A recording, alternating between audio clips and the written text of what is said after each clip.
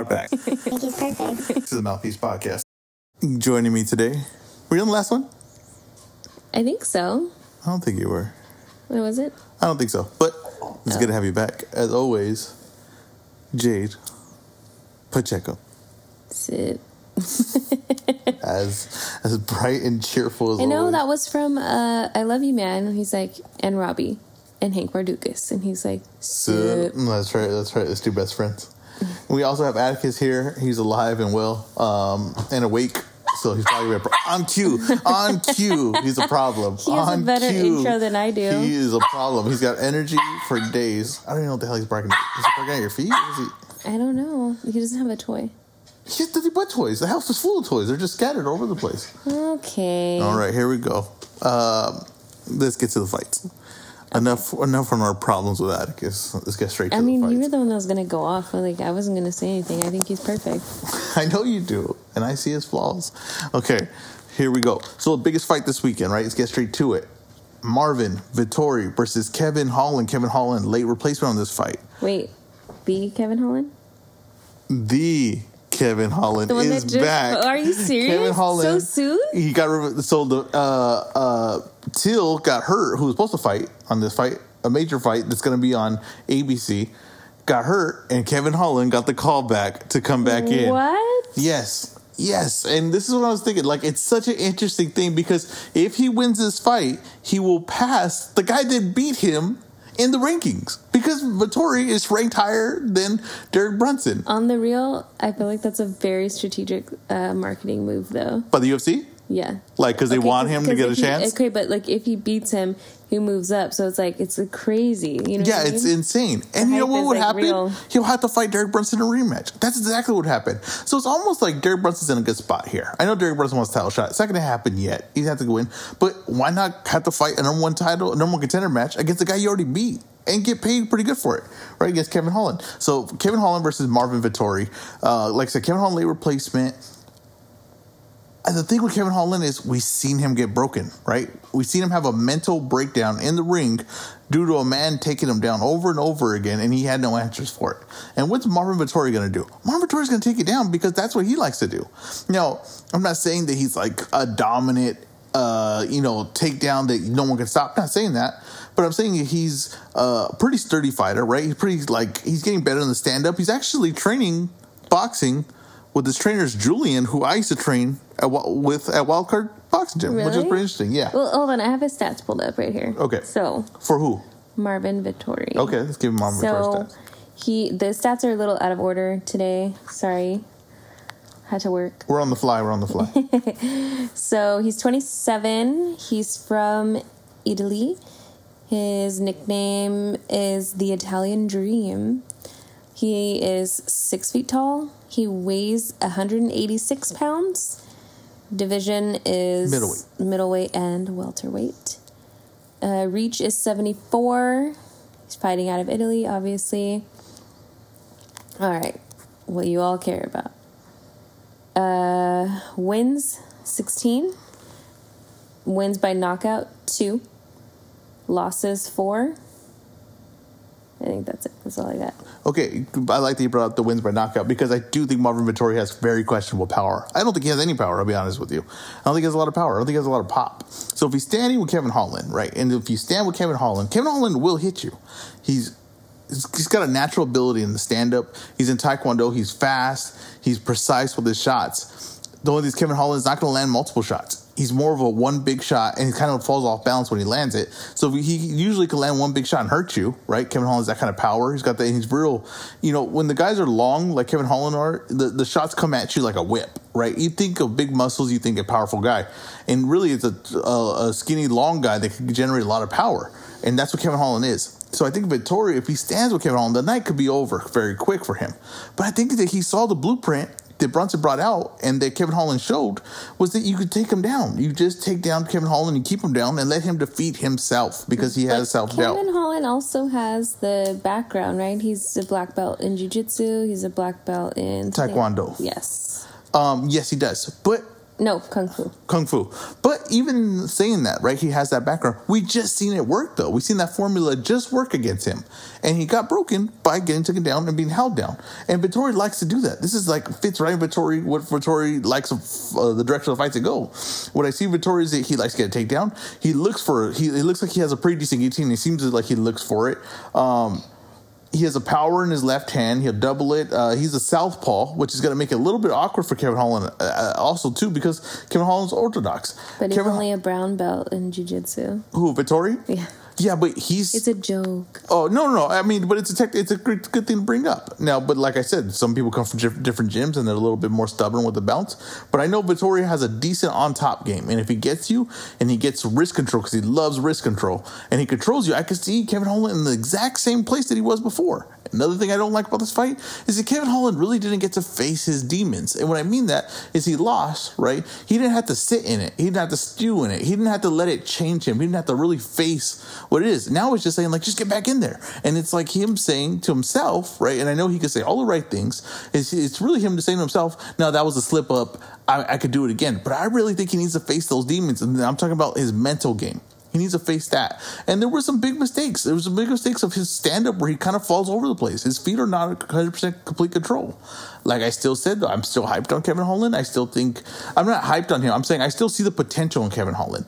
My hype on him definitely dropped because the mental aspect's a very important fight of the fight game. And I think that he might be a little mentally weak. And I think Vettori's the kind of guy that will expose you're mentally weak because Vettori's not mentally weak. He's actually very mentally strong. Now, Vettori will get hit. Like I was saying, he comes forward. He's very confident in his aggression, though. He's very confident in it. So, like I said, this is an interesting fight. Kevin Holland could very well land early on Vettori and put him to sleep and be right back at the top of the contenders, right of the contenders for the middleweight title. But he also could get taken down. And what's more likely and what we've seen, right, what Kevin Holland has showed you from him is that he can get taken down, he can get controlled, and I think that Vettori has the ability to do that. Vettori's definitely, right now, I would say, a better fighter than Brunson. So I think Vettori gets a takedown, he gets the wrist control, he starts working them, and I think that maybe Kevin Holland this time is not going to just lay there and wait. I think Kevin Holland might take some chances on the back this time, and it might get him caught in a submission, or might get him caught finished, but I expect Vettori to win this fight. I could see a decision, just grinding him out 5 rounds, that similar way Brunson did. The counter to that would be that Holland stand up and Vettori's little, doesn't have really any defense. I'll be honest with you. He comes forward, doesn't have any head movements. His head's kind of in the same spot. He has questionable power, Vettori. So if he's trading with Holland, Holland's got the shots that really count coming the other way, and he puts Vettori to sleep. And then that makes the whole middleweight division damn interesting again. If Vettori wins, he's probably pretty close to a title shot. So that's where I would say this fight, and it's going to be interesting. And it's going to see, we're going to see right now if Kevin Holland can stop this takedown. Because he couldn't against Brunson. Like, he just really could not. Okay, let's go to the biggest boxing fight of the weekend. And that's Jaron Ennis versus Sergey Lipinets. Lipinets actually... Lipinets is a fighter that came from 140. He's actually used to be a kickboxer, and he's very tough. One of those guys that, like, I think people, the fans, like on Twitter and stuff like that, they kind of paint him as a guy that I think people are afraid to face, or he's just, just really tough. And I give him that. He's really tough. But I don't think people are afraid to face him. I think that Lipinets is kind of just built up off of performance against Mikey Garcia, who's a 140-pounder, and Lipinets is a 140-pounder. But now he's at 147, and he's really small for 147. Let's do some... You got stats? Yeah. Pull the stats out. So he is 32. Mm-hmm. From Russia. 5'7". Small. Reach is 64. He's from Kazakhstan. Wait. No, birthplace is Kazakhstan. I'm so confused. He's Russian, though. They're right next to each other. I didn't know that. I didn't know you were a personal map. Alias is Samurai. And let me get a little bit more detailed. Okay. Here we go. So, there's really not too much on him. Stance is orthodox. Wins 16, wins by knockout 12, and losses 1. Okay. So that's Lipinets. You want to do Jason Ennis or? Yes. Okay, so we'll pull up Jason Ennis. Why are you pulling up Jason Ennis? Is it Lipinets? Oh, not like pull up Jason. You want to pull up Jason Ennis or? Yes. Okay. I just don't know how to spell his name. Ennis. Okay. I don't. Did I? Oh no, I'm sorry. Jerron Ennis, not Jason. Wow. R looks like an S. I was like, wait, I know this guy's name's not Jason. Jerron Ennis. My bad. My bad. People, sloppy handwriting. Horrible. See what I have to deal with? Yeah, nicknames. Eating. Nickname Boots. Height 5'10". Reach is 74. He's from America. He's 23. Oh, he's young. He's 23. Mm-hmm. He's also Orthodox. Total wins is 26. Wins by knockout 24. And it says loss 0, no contest. Mm-hmm. No losses. So. Okay. Jerron Ennis, right, is, this is the thing that he could break out to a superstar, Jerron Ennis. He has all those things, right? He has all those abilities. The thing is, like, when you have the abilities, right, it doesn't necessarily mean you're going to be a superstar. You got to put it all together. Jerron Ennis hasn't truly, to me, put it all together yet, but he has everything. All the things to make it, he has. All the things to make it, he has, but he hasn't put together yet. What are his pluses? His pluses is he's super huge for the weight. I mean, I don't think people understand how he is a big human being for this weight class. He looks superior, bigger than all the people he's faced to his weight class. He's actually super aggressive, and not super aggressive just coming forward. He's super aggressive coming backwards. When he goes backwards, he's putting it on you. When he's going forward, he's putting it on you. He's part one. To me, in this fight, he's more aggressive than Sergey Lipinets, and Lipinets is supposed to be the aggressive one. He's more aggressive. He's the aggressive fighter. He puts everything in his shots. If he takes a step back, he's going to hit you with the right hook, and then he switches and lets you hit you with the right uppercut. He puts everything in his right hand. Right, he's a southpaw.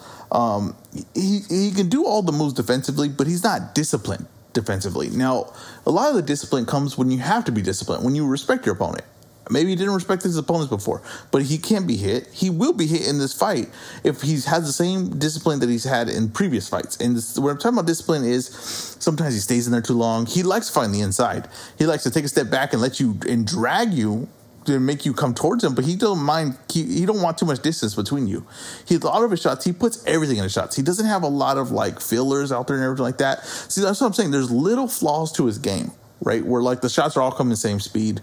They're all putting everything on it. It's he gets hit. Like there's little things. He hasn't tidied up the little things yet. And I know that people are saying, I know what people are saying, and I see it, right? I see what they could see, what they see. I see that what the potential he could be, and he could be one of the best in the world. He could. It just hasn't been put all together yet. But versus Lipinets, who is a style where he's smaller, because he's going to be considerably smaller than Ennis in this fight. He's has to land on the inside. Lipinets is way more of a counterpuncher, though, than what you would think watching him. He has a hard time getting on the inside. His striking is more works off of when you punch him. When you try to attack him, that's when he starts working. He doesn't really have an offense like going forward. He keeps his left hand busy, right? But he keeps coming, and he comes straight forward. He's forward movement, backwards movement, forward movement, backwards movement. He comes for kickboxing. I think that's where he has a lot of his habits, right? But Ennis will gladly come on inside of him. So there's going to be shots exchanged, but I just don't think Sergey Lipinets is big enough to withhold these shots. And Ennis is really going to put it on him. And I think that there's going to be points in this fight where he is just putting big shot after big shot after big shot on Lipinets. And I think this is going to be like Lipinets is a tough guy. I don't expect him to fold, but it's going to be close to where it's going to be a corner stoppage where Goose is going to have to say, you know what, this is too much of a beating. I got to protect my guy when he's, he's too tough. He's too tough for his own good. And I could see that happening in this fight. Lipinets is really a one-shot guy. He loses balance when he comes forward. I tell you, his offense works best is when you come at him.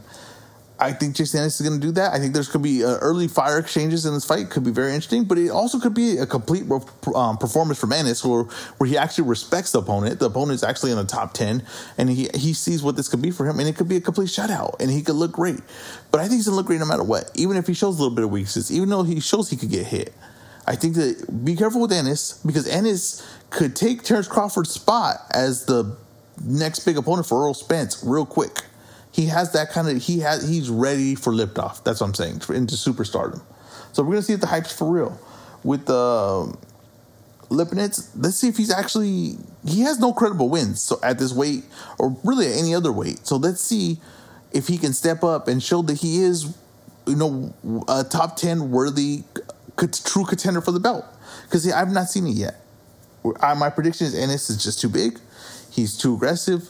He can do too much. He's too skilled, and he's just going to land on Lipinets, who's kind of a straightforward fighter, who is a one shot at a time type of guy. Now, let's say Ennis is hittable. Let's say the counter is Lipinets lands, and Ennis really hasn't faced anyone, to be fair, either. And the power is effective, and he changes the aspect of the fight, or he gets a stoppage from the big shots that he will land some if Ennis sticks to the style that he's been fighting to this point. Go to the next fight. We are to Joe Smith Jr. versus Maxim Vaslov. Now, I've already done this fight on a podcast, but it got canceled.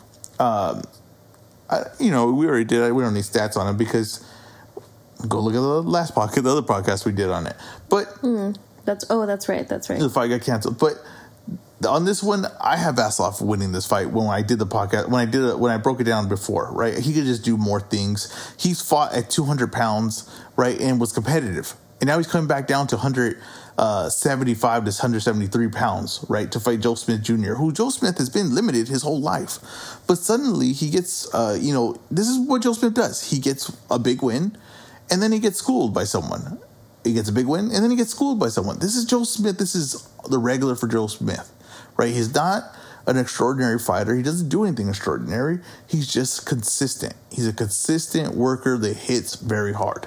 I give him that. I'm not taking away anything. I'm not saying he's not a bad fighter. He's just not in the top level fighter. And I don't know if Vaslov is, but I know that he could, for sure, is at the level of Joe Smith. And if not, I don't expect him to get blown out in this fight. I expect him to be competitive, and I expect Vaslov to win. I expect him to win late.